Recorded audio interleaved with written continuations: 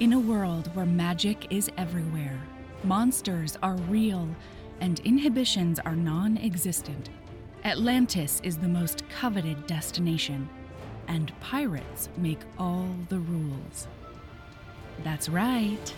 The Dangerous Tides Kickstarter is live. We're bringing you 6 brand new books from authors like Katie Robert and C.M. Nascosta. These ultra-spicy fantasy books feature sirens, kidnappings, aliens, disguises, monsters, sex magic, second chances, and so much more that can't be mentioned in polite company. They combine otherworldly adventure with sweeping romance in a way that will keep your heart racing from start to finish. By backing the Kickstarter, you can read these books this month. Of course, we've also got foiled special editions with sprayed edges in hardback and paperback, gorgeous art, and swag, which you'll have in your hands this fall. The Kickstarter will be over in the blink of an eye, so don't miss it.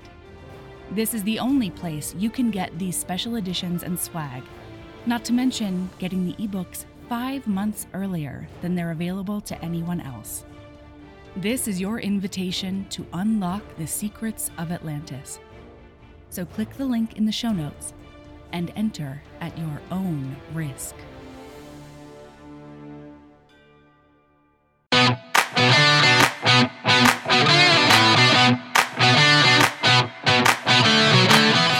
Welcome to Bonkers Romance, the podcast where 3 friends and a lot of other people celebrate romance that takes big swings and knocks it out of the park. I'm Melody Carlisle.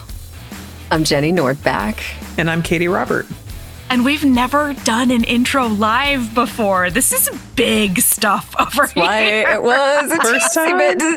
Did you sense the pause where I went, oh shit, Katie was gonna go last. So that means it's my turn. I have to say my name. I do know my name. It's a Jenny now.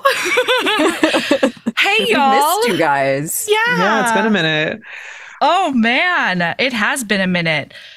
But life and stuff and pleasure reading and pleasure reading. Yeah. Oh my God. Aggressively Let me tell you. refilling the well. Aggressively. Oh my God. Yes. Like a fire hose. I'm not going to lie. Yeah. Buckets of it. Buckets. Buckets. I love that. Dumping it back We've into learned the some well. things about ourselves. We've learned some things about ourselves, and we're going to share them with you. Yeah, that's for darn sure. Yeah. Did I go straight into the monstrous world created by one and only Lily Mayne? Yeah. Yeah, I did. Have I seen a lot of monster cock lately? Yeah, absolutely. We love that for you. Did Thank you shove me into like some kind of distorted fucking stalker horror romance thing that I would never normally read because I don't like anything remotely scary or spooky? Yes. And did I love the shit out of it? Also, yes. Oh, yeah. Am I now writing a stalker book solely because of Haunting Adeline? Yes. Because H.D. Carlton has taught me things about myself, and like I don't know how to deal with it, so I'm writing books, and y'all get to just experience that with me because my God. Oh. Yeah, it's been a ride, frankly. It's been a ride. Yeah. But if you can't tell, it's been good. I think there's something a little bit different about reading because we want to read it and then coming back just like bursting to tell you about it versus when you get into the podcast cycle for a long time, and like for Mel and I, we're talking years and years. So it long. becomes assigned reading, and you've got to be careful with that. So we're coming back just like full of joy. Mm-hmm. Yeah. Can I tell you about some monsters? Yes. Fuck yeah. Okay, because it's been Lily Mayne and Ruby Dixon, and I'm reading an arc of That Time I Drugged a Dragon by Kimberly Lemming. Very excited I'm about so excited for that one. Yeah. I read the Nesta book, the Akasuf Nesta book, which I really had put off. And man, did it do all the things I needed it to do and more. Anyway, let's talk monsters, shall we? So when I left you, I think it was 4 books ago, there's one. It's called Gloam. And it's all about this Itoran who he is big, all right? And he is gray. Okay, I mean, you've already got my attention. Yeah. Oh, yeah. Make it bigger. He's big. He's gray. He carries a battle hammer all around everywhere. My language. I know, Jenny, I'm telling you.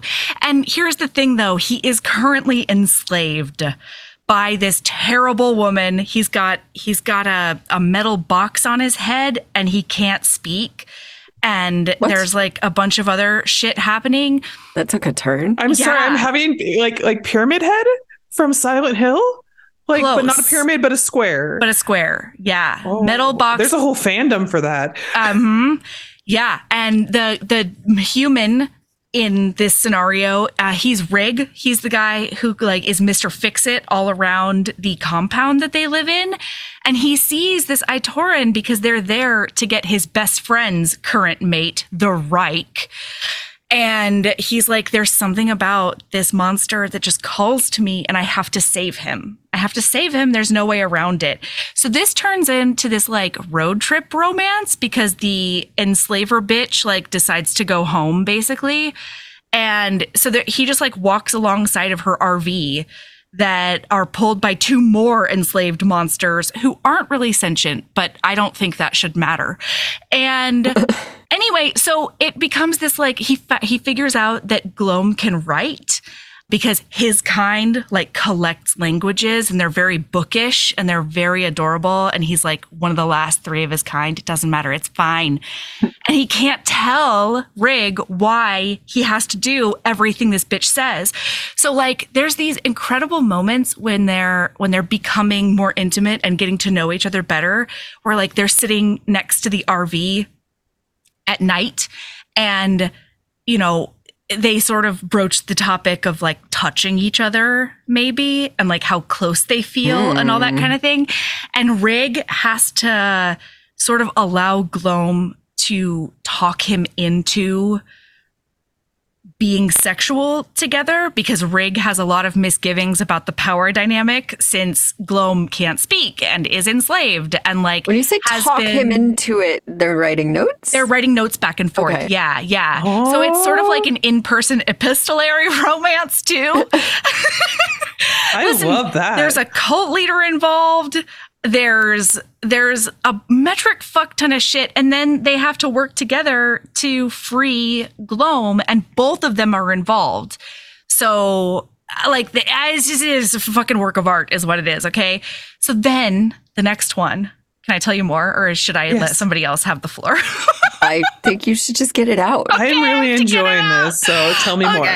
So the next one is called Moth, and we've known Moth for a little while at this point. The guy who's mated to the Reich had like a maybe quasi-flirtation with Moth at one point because Moth is half monster, half human, and he didn't know this before Monster Apocalypse happened. He just was like always, you know, the different kid, and he has a really tragic backstory that is just like heart-wrenching, constantly rejected by humans to the point where like one of his foster families, when the monster apocalypse happened, just straight up left him in the middle of the night.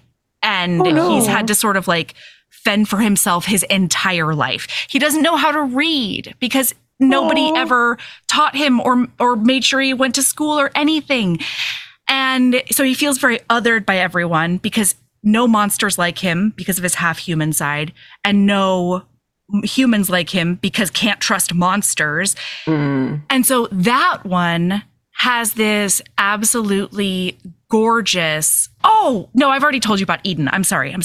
That one has this absolutely gorgeous story basically about self-acceptance through the eyes of another person.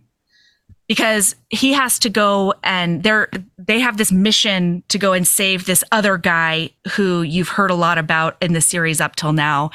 And Moth does not want this guy to go with him because his deal is like, I'm going to reject you before you have the opportunity to reject me, essentially. And so this guy just chips away at him with his kindness on this whole thing. And it goes between like chipping away at him with kindness to just calling him on his fucking bullshit when he can't handle how rude he is anymore. And then like going back and forth between those two things. And then, you know, the guy giving him more and more latitude and freedom with the way that he acts, because he sees like this grumpy exterior. It's a grumpy sunshine, I think. This grumpy exterior, but then he'll like do these really sweet acts of caring, you know, like randomly buying him a scarf in a place where the guy doesn't know how to, you know, barter or whatever. So it's gorgeous. And the main thing with that is that Moth has monster parts underneath his human exterior. Okay. Tell me more. I shall. Okay. Because Moth he's never kissed a person or anybody. What kind of genitals do moths have? Well, no. So he's actually, okay. This was confusing because I thought he was, you know, part moth. He was a monster moth. It's not. He's like sort of his monster half is like a humanoid serpent, like albino serpent thing. It's like sort of pink and purple and scaly. So underneath his clothes, because he wears clothes like as much as he possibly can and covers everything, he's like a little bit scaly, and his feet are, you know, completely different from a human's feet. And then he's got this cock pocket, Jenny. Yes, we love a cock pocket.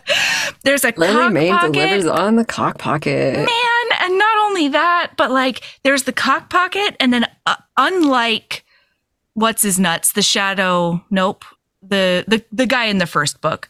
I know who you're talking about. I don't know why he plays a prominent role in all three of the books I've read recently, and I can't remember his name. Doesn't matter.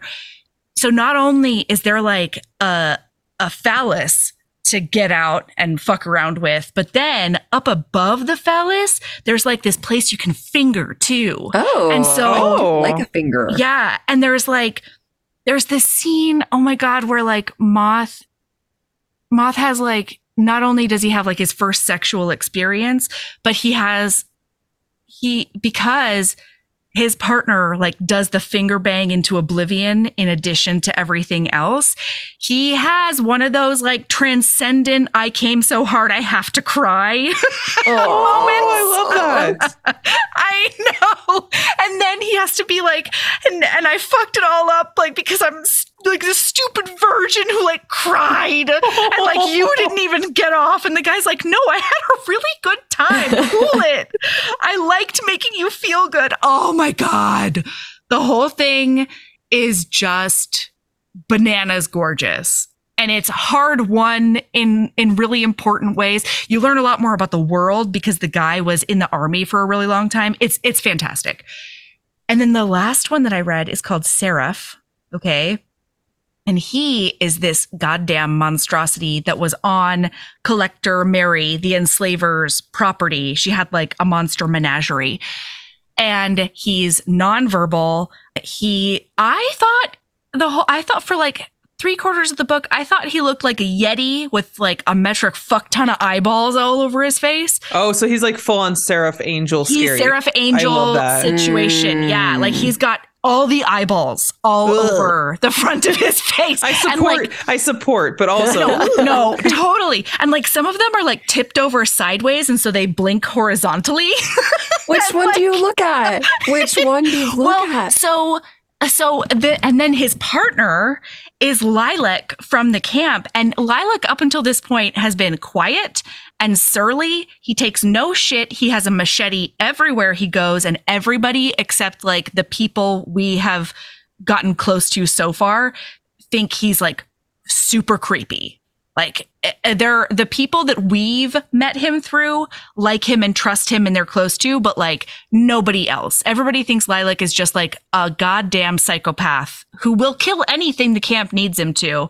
And that's all he's good for. Otherwise, he just like sits quietly and whittles against the wall. I like him. Yeah. And he's like, I think he's half Japanese. He's fantastic. And his like whole point of view is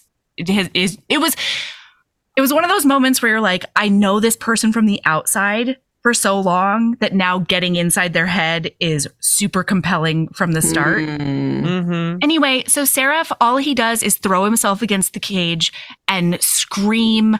And Lilac realizes more than anyone else, it's because he's in like a metric fuck ton of pain all the time. And they've got these doses of medication that they keep on giving him that were from Collector Mary's like place, because they're worried that if they stop giving him the medication, he'll just straight up die. So they're trying to like keep him on this stuff while trying to figure out what the fuck it is and what it's doing and how to save/help him. And oh boy. So one of the things that's important to know about Seraph is that while he doesn't look like a Yeti, he is about 7.5 feet tall, and he's got like super dark leathery skin, and his fingers are extra long to the point that I think there's at least 5 knuckles on each one. So I don't know how I feel about that. That's actually the cover of the book is Seraph's giant creepy ass hand just like coming out of the bars. It's incredible. Anyway, so many knuckles. So much dexterity. Oh, believe me. No, and there are things on Seraph's body that are even more dexterous that I don't know if I should spoil or not. But I'll think about it as I tell you a little bit more of this plot. So they're trying to all help him, and Lilac is like, he's completely vulnerable out here because he freaked out at one point, to the point that like he shattered the glass that was also like reinforcing the bars. So anything that comes out of the forest nearby can just get to him, and he has no protection whatsoever. So Lilac decides that he's going to be the person who guards Seraph all night. And as that happens, because Seraph is completely nonverbal, Seraph can't communicate anything with anybody at this point, but they start getting closer. Oh, the very first night he's out there, he does accidentally get too close, and Seraph does a big old choke on him to the point where Lilac is like, I think I'm going to die. And then he manages to say like, Seraph, stop. And like Seraph gets like this momentary, recognition in all of his eyes and does let go. So many eyes. So many eyes. So many eyes. They all look different. They're all like obviously different monster eyes. It's so weird how you can discover random limits. Yeah. And I don't know why so many eyes is freaking me out, but that freaks me out. I hear you. I think it has something to do with that hole phobia. You know that hole phobia? Yeah, the too many dots, the too many holes. That's the one. I think they might be quasi-related. Yeah, that's too much. Don't like. But there's a reason why the angels be like, do not be afraid. It's because all of the eyeballs. All the eyeballs. You want to be afraid of all the eyeballs. For sure. Anyway, so basically they get close, and it gets to the point one night before Seraph is completely verbal that Lilac, like, he gets close enough to the bars because he's starting to like share food with him other than like raw meat, because that's all Collector Mary fed him. And Lilac is finding out that Seraph actually has a much more like vegetarian vegan palate than anybody knew. Yeah.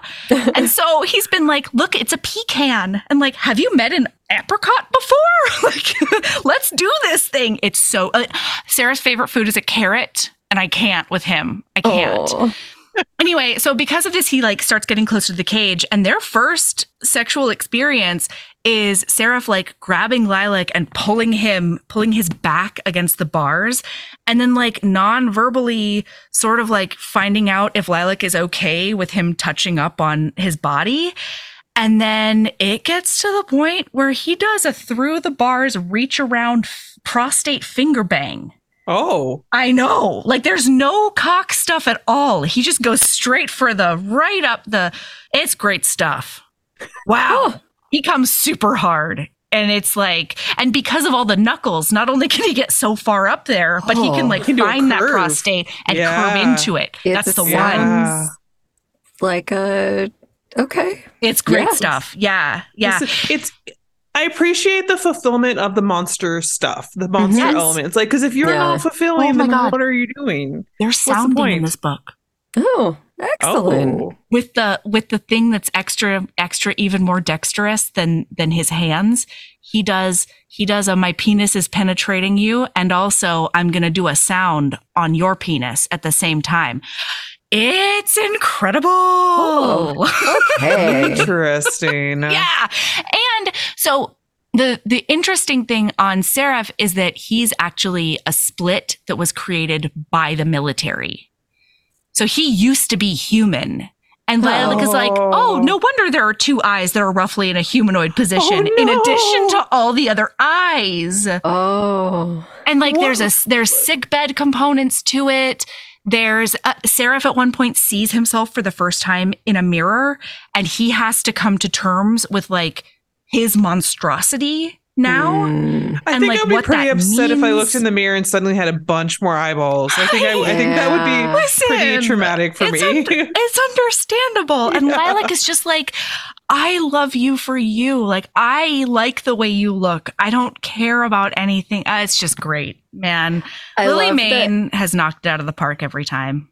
What speaks to Mel deeply is like monsters learning to love themselves and being kind to one another and these like gentle gestures of kindness. And I'm just sitting here looking for a bridge into Haunting Adeline. Oh, yeah. So they're nice to each other. And I have the bridge. I have the bridge. I have a different bridge. We can bridge it in. Let's bridge it. So I got the opportunity to read The Hurricane Wars by Thea Guanzon, I think is how you spell it. You're cheating. You're cheating by building a bridge with another book. I am. And I'm not sorry. I'm sorry. I like it. Listen, we're going to get there. Do it. So I went into this book they're like, oh, enemies to lovers. Cool. And I'm like, sweet. So I'm reading it and I'm like, oh my God. Like, cause it's built like the world building is so fucking cool. Cause it's like, they've been at war, right? But they like have these like hurricane machines that like come in and just fuck shit up. And it's been like, it's been a big old bad. It's been a big old bad. It's this emperor. There's like dark magic and light magic and like elemental magic and shit. Okay. So you have the resistance, and our heroine is part of the resistance, and she is like, can manipulate light and against the darkness. So if you are feeling like maybe this sounds familiar, maybe this tall, dark, broody emperor son sounds a little bit familiar, I found out that it did in fact start many, many moons ago as Raylo fanfic, because I was like, this feels familiar, and I really like the dynamic because they keep her and him keep bumping up against each other in these conflicts, right? Interesting. And this is first 10%, so I'm not spoiling much. Okay. And but there's that instant attraction, like it's one of those things where you can tell the author is having the most fucking fun of their life. Like the enemies to lovers elements are just giddy. She's having such a good time. It's I don't like knife to throat, but also like I want to murder you, but also like I'm saying things that kind of contradict that. I just don't understand what's happening. But like the rebellion loses, right? Like they get wiped the fuck out. Oh shit. They have to flee. Again, this is in the first part of the book, so like I don't feel bad. For sharing it. And so she finds out through the course of some events that she's actually like the long lost princess of this other mysterious island kingdom. Love it. Yeah. And so she negotiates with this kingdom because it's a matriarchy. And so she's actually the heir. And so she negotiates with this kingdom to like harbor the rebellion, like the survivors, and like give them time to like find their feet and shit and hide them from the emperor or the empire. But the thing is that the empire shows up like really fast afterwards, and like, is there a marriage of convenience? Is there? And is he kind of bummed out because he's like, I guess I'm gonna marry this princess I was told to, like whatever. But like I kind of keep thinking about this rebel girl that I like was very attracted to, and then they meet and it's fucking her. Holy shit. perfection. It's perfection. And that's like the first like little bit of the book. And then it's this like push and pull and attraction and not. And like will be we like in politics, all the politics. And I think it's gonna be a trilogy. So but like where it ends feels really good because it's like we've set up all this shit.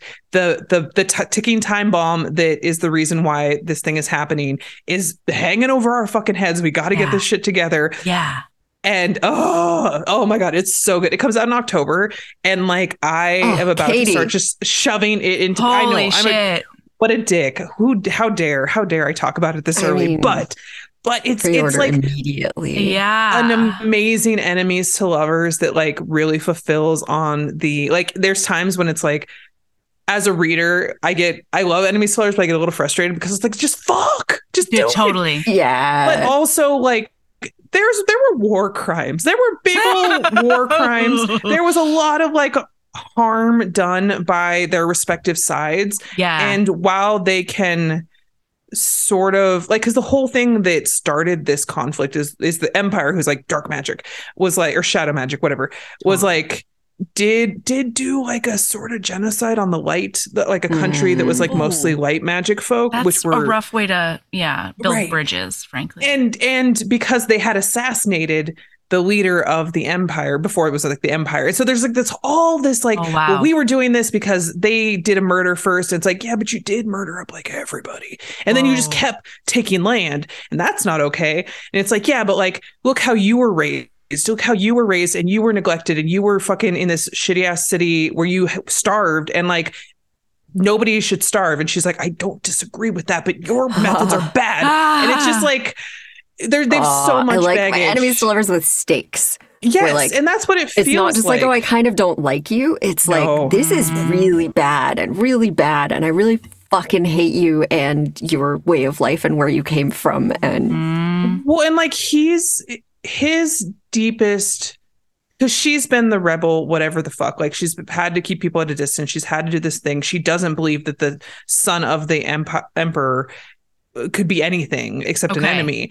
And he has this deep-seated, like his mother left. She fucking abandoned him and took off because his dad is very scary.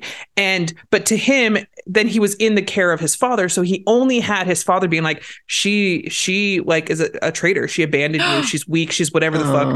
No one will take care of you as well as the Empire will. And also like, you think this little fucking wife that you're going to have is going to care for you. She's going to manipulate you because you're weak, because like, so anytime she shows any kind of like flickering of like hesitation, he's like, she's playing with me, she's fucking with me. And so it's so they're so damaged. I love it's so good. And the stakes are very real because a whole bunch of people are gonna die if they can't figure their shit out. So it's it's like set in like non-European fantasy, which I love.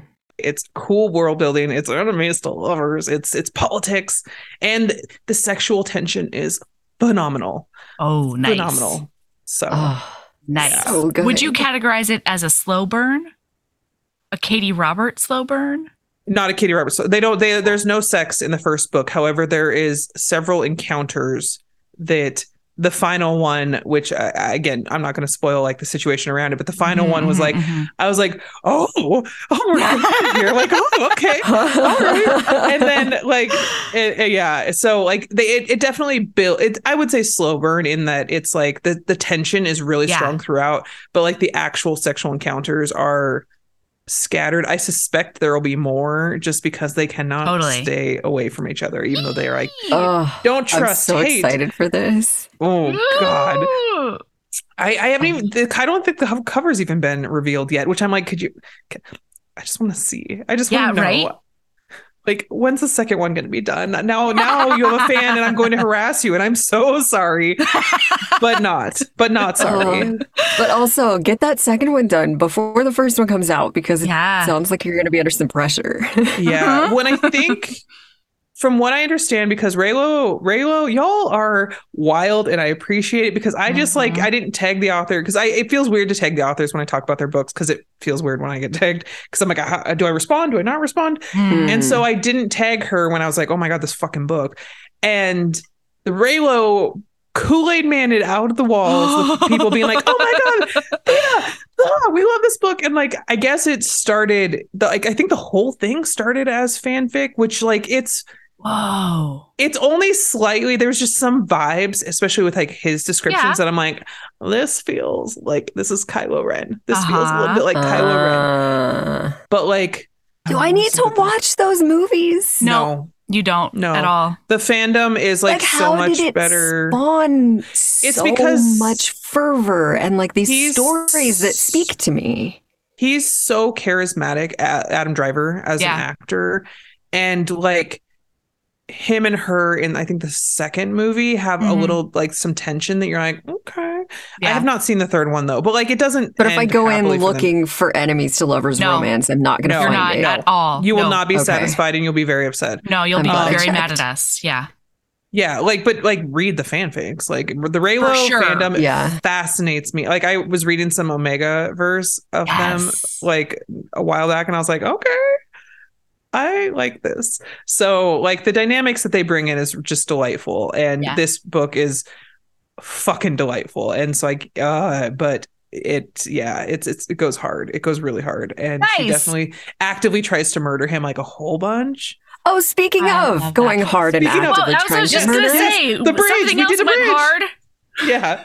Okay, so Katie was talking about this book, and the whole time she was talking about it. Texting. Yeah, like when I say talking, I mean we text 300 times a day. That's a minimum. Probably an underestimate.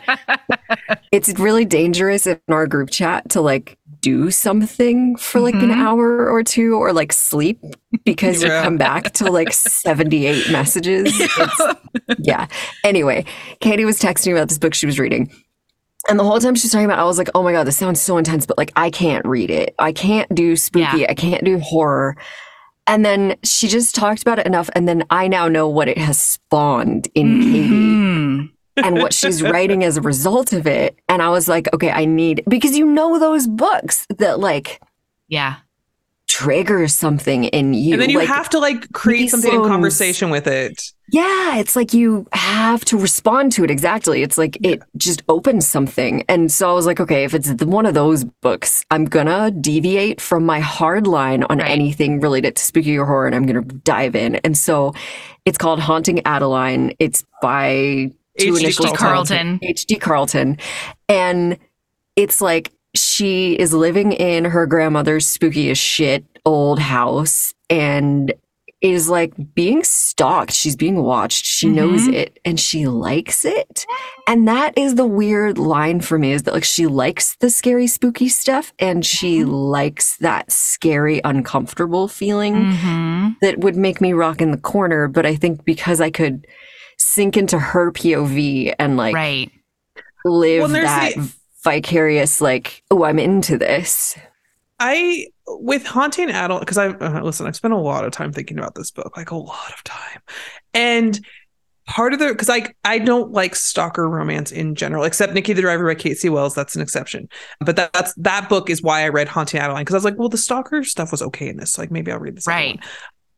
He's never actually malicious towards her. And that's the part that like their dynamic, when she's like trying him and challenging him and like telling him to fuck right off, he's always like low-key amused no matter what he's doing to her or talking to her or like threatening her with. And I think that's the other element too, is there's no malice, which makes that dynamic of she's getting off on the fear, but also he's like, my baby she's just gonna be testing me and I'm just gonna have to fuck her with a fucking gun now.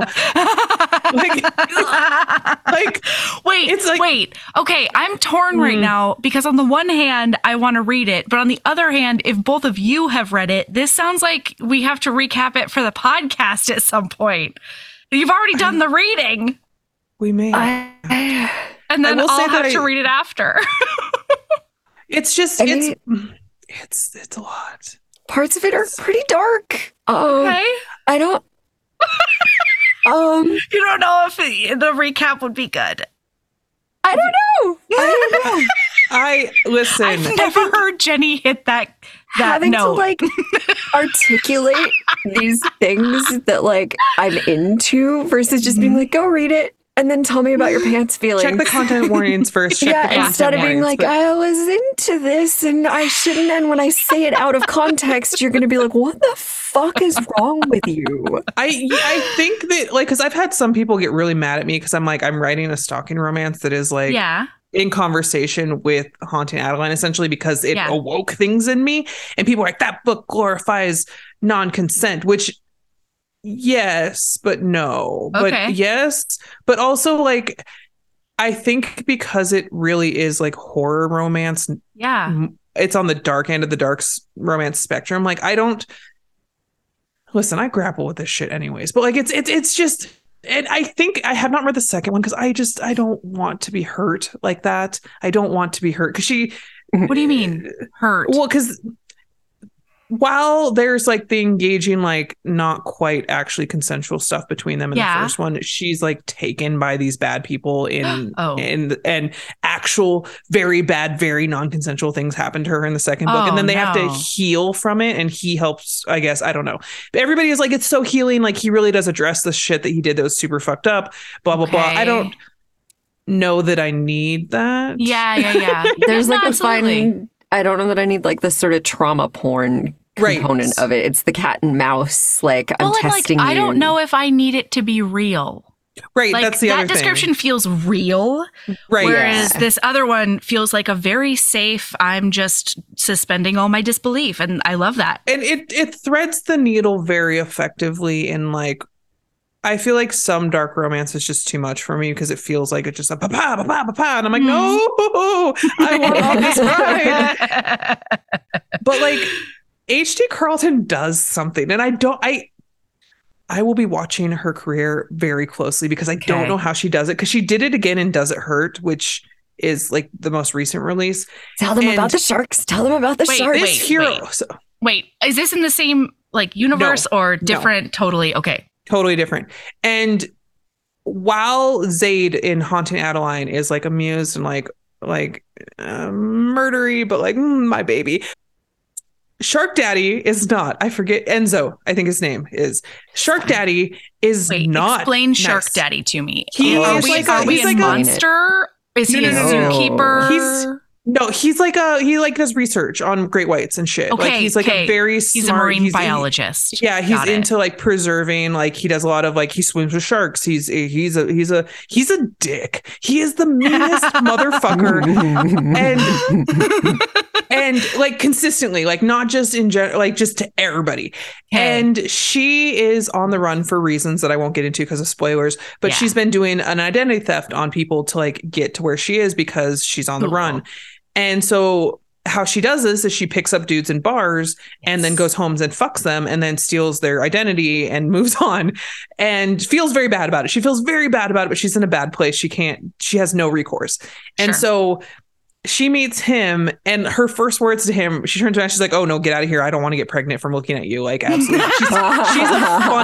She's so funny. She's so like irreverent, but they do a big old bone, and it is the best sex of anybody's life. There's so much squirting in this book. High five, A+. Love that. Yeah, love a squirting. So then she steals his identity and poofs, and he's furious because he's got some fucking shit, and like stealing and being abandoned are big things, and like he was just planning on fucking her, but like it was a religious experience for him too. Mm-hmm. And so when he realizes, when he sees her again, he's like, I want to fucking kill this bitch. Like she stole from me, like whatever. But he's like, yeah, let's like go on my boat, like whatever. So they go out on his boat and like are getting like sexy and stuff. And he throws chum in the water and there's like great white sharks because they're in fucking like Australia. Okay. So he bites her lip so she's bleeding. Okay. And is fucking her from behind and shoves her head into the water. And she almost gets decapitated by a big old great white. Listen, and then like then a fucking storm comes and they get stranded on this island with this lighthouse with this creepy dude, whatever. Throughout this book, he is so mean to her, and which again is not usually how I fucking roll because I don't like but like it only works because in his point of view, he's like, I have to be mean to her because like I just she did the thing, and it like. and then there's like some consensual like breath play by drowning, which is not safe. Don't do it, friends. No, don't do it. but she gets off on like him hurting her essentially. Whoa. And he's just kind of like, you're mine now. The only one who's going to hurt you is me, but also I'm going to hurt you. And she's like, okay. And it's just like, oh my God. Like, holy shit. It's so intense. It is so intense. Katie and I, the last time we like freaked out about something like this together, I think was Brutal Prince by Sophie Lark. Yeah. Because they're like me, and this is that up more here. Like it's just to the nth degree of like. But you know what? Like between Nikki Sloan in Sorted and Brutal Prince, I'm like, is drowning my love language? I don't know. I'm very confused. I'm very afraid of drowning. I'm deeply afraid of the ocean and the dark depths. And also, this was very hot, and I don't understand. And like, I'm grappling with it because it's like, it's not something that I would normally be like, oh, I love this. And I loved it. Yeah. And so I just while I'm grappling with it, something's gonna come out of it. I don't know, but it's holy shit. Carlton does like has an interesting, I can see why she's gotten so popular so fast, is because she just threads that needle of fearlessness, and it's fearless. It's fearless. Oh my God. Listen. Oh my God. Okay. Listen, I don't know. Okay. Sharks are my number one irrational fear. That's just fair. To let you know. So like on the one hand, I want to read it. Is there any like under the water stuff? Like both of them are under the water that's not in a cage? No. Okay. No, they do like sort of it's not it's sex stuff. It's fine. Towards like at the end, like once the things have resolved that need to be resolved, he does fuck her in a shark cage against the boat while the sharks are swarming. Me. That's fine with me. That's fine. And very, they're which safe. I'm like, it's fine. Yeah. Yeah. He definitely doesn't keep trying to like actively murder her by way of sharks. But yeah, it's enough. Once is really just enough to hit that button. Literally, and then you can I was move reading on. it and I'm like, oh, he's not bluffing. Oh my God. Like, is that from her point of view or his point of view written? How is it written, that scene? Both. No, it starts in her point of view and then goes to his point of view, because she doesn't know that he knows that she stole from him because she took pictures of his information. Totally. And until he's like shoving her head under the water, and then she's like, what the fuck? And he's like, you fucking stole from me. And she's like, what the fuck? Holy God. That's not a reasonable response to a little bit of thievery, my dude. She opened a credit card. She barely spent any money on it. You could have canceled it. You didn't have to do it.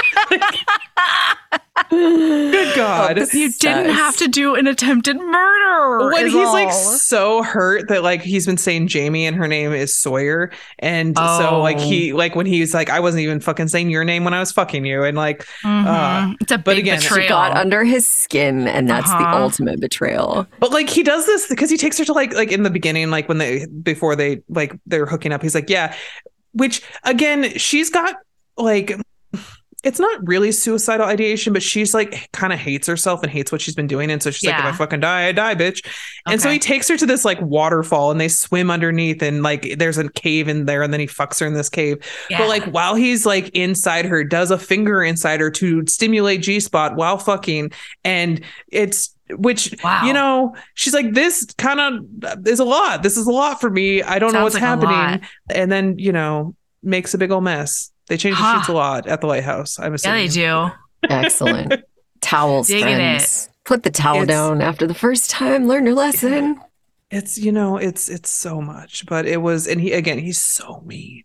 And I was like, I don't think I'm into heroes who are this mean to like to their heroines. To other people, that's fine. But like to the person that like I need to be rooting for them to be together. And it's just like, how? But like they identify stuff in each other, and they're both like a little lost, and like and he gets real mad when he finds out what she's been through and wants to do big old murder on her behalf. Oh boy. And I think what's so interesting about it is that he's not a murderer. Like he's not like a criminal. He's a fucking Exactly. marine biologist. Like, Well, you know just what? happens to be a big old dick. I think that might be my favorite component of this because on the Heaving Bosoms reading embrace this year, one of the categories is Science Daddy. Like this could be perfect for Science Daddy. It's so because like I knew it was enemies to lovers but I don't read blurbs when it's an insta by author for me, so I didn't read the fucking blurb. So I thought he was like an assassin sent to kill her, and I was like, oh god, she better be careful. And he's just a fucking marine biologist. That's hilarious. Because I was like, oh, he's so mean to her because he's like playing her, and no, he's just a dick. He's just a big old asshole, which makes it better. Yeah, it really does. It truly does. Wow. Oh, well, this has brought me joy. And God, me too. We didn't even get through. We had more. We did. We just get so excited. We'll have to save it for another episode. We're not going to do a super regular release schedule for a while. We're going to release them when we find time and joy to record them. Yeah. So maybe that's once a month. Maybe we'll chuck a couple more. Maybe there will be a gap. Just keep an eye out. Right. I mean, because that's the thing, right? Like we had this conversation in November or December where we were like, we want this to be a long-term thing. And in order for it to be a long-term thing, we need to avoid burnout as much as possible. Yeah. And for us, that's like, we need to focus on things that are like really giving us, God, what is it called? Energy pennies? Yeah, that's what it is. Yes. That's exactly what it's called. And like, sometimes that's podcasting and sometimes it's super not. And that's got to be okay because our whole thing is chasing joy. Yeah. When it's been really nice to like read books that don't feel like homework. Not that we don't enjoy the homework books, but just being able to be like trying some new shit and finding some new shit. Yeah. And in the meantime, we are bringing 6 bonkers as shit. Yeah. Fun, oh my God. Sexy they're so bonkers. Pirate books your way. They're done. We have read them. They're fucking excellent. They're bananas. Mine's pretty tame, but it's fine. It's fine. They're having fun.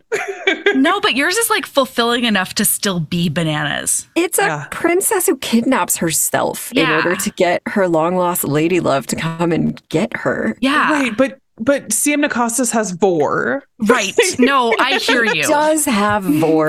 And Amnesia Sharmas has a sex tape to save a planet.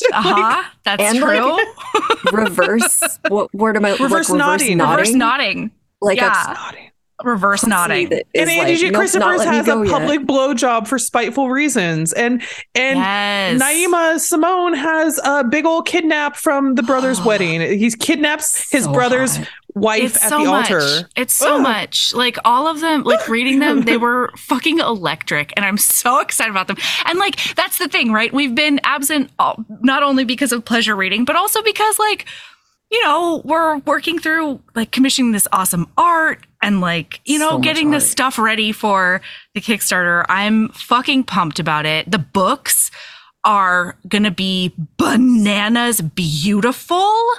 We said to ourselves, listen, we made some amazing flippy floppy books last year and we're highly proud of them. But did they have step backs? No.